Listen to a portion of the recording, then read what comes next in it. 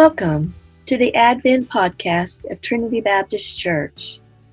As we enter into the Advent season, we reflect on the power of waiting in Advent. Our first week, we are going to look at the hope we find in the waiting. And our scripture is taken from Jeremiah 33, 11 through 16.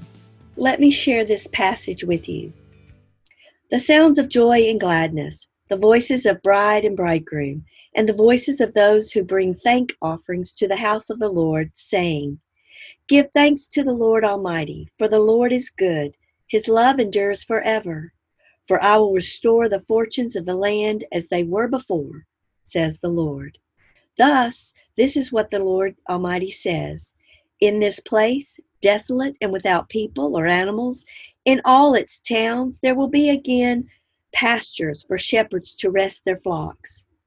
In the towns of the hill country, of the western foothills of the Negev, in the territory of Benjamin, in the villages around Jerusalem, and in the towns of Judah, flocks will again pass under the hand of the one who counts them, says the Lord.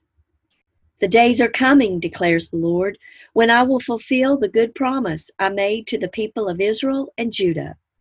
In those days, at that time, I will make a righteous branch sprout from David's line. He will do what is just and right in the land. In those days, Judas will be saved, and in Jerusalem will live in safety. This is the name by which it will be called, the Lord our righteous Savior. Advent is a season of waiting. We wait for many things: the end of a workday, the weather to change, for love, for marriage. We wait for healing, for comfort, for security, and for Christmas. Hope. Hope is in the waiting. The Israelites knew about waiting. For centuries, they listened to stories of ancestors being delivered from slavery in Egypt, of better days, and of a promised Messiah. They dreamed, they prayed, and they hoped. Jeremiah prophesied of a new righteous branch which would sprout from David's line and save Judah. Again they prayed and hoped. Come, thou long-expected Jesus, born to set thy people free. From our fears and sins release us. Let us find our rest in thee. Israel's strength and consolation, hope of all the earth thou art, dear desire of every nation, joy of every longing heart. It is said that Charles Wesley wrote the words to this famous carol after reading the prophet's words in Haggai 2, verse 7. I will shake all nations, and what is desired by all nations will come, and I will fill this house with glory, says the Lord Almighty. Charles Wesley lived in a time where many were suffering in hunger and poverty. There were orphans all around, and the distinction of the classes was noticeable and large, and slavery was allowed. As Wesley considered the plight of so many, he thought of the birth of Jesus, and a hopeful thought consumed him.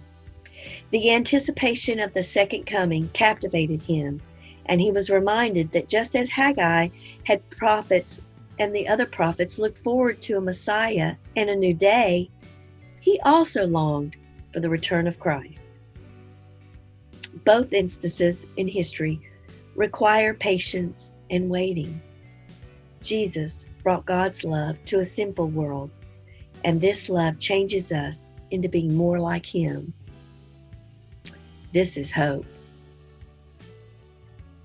We find ourselves waiting for this hope today, a hope that comes because Jesus was born, and a hope that is given by Christ's love and salvation to each of us.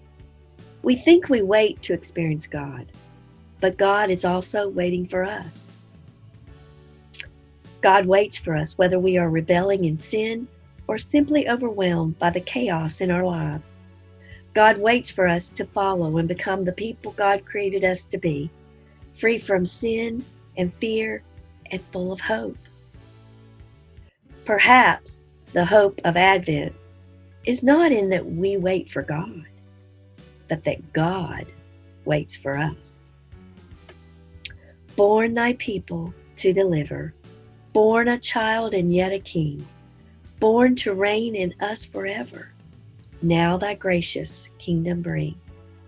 By thy own eternal Spirit, rule in our hearts alone. By thine all-sufficient merit, raise us to thy glorious throne. Dearest Lord, we come seeking you this season. May our hearts recognize you and accept your salvation and your love. We realize we do not need to wait. You are here. You are hope. And you are Christmas. I challenge you to share hope with others this week. Someone in your neighborhood. Maybe plan a birthday party for Jesus. Bring canned goods or a toy to North Raleigh Ministries. Go caroling, send a card, pray with a friend.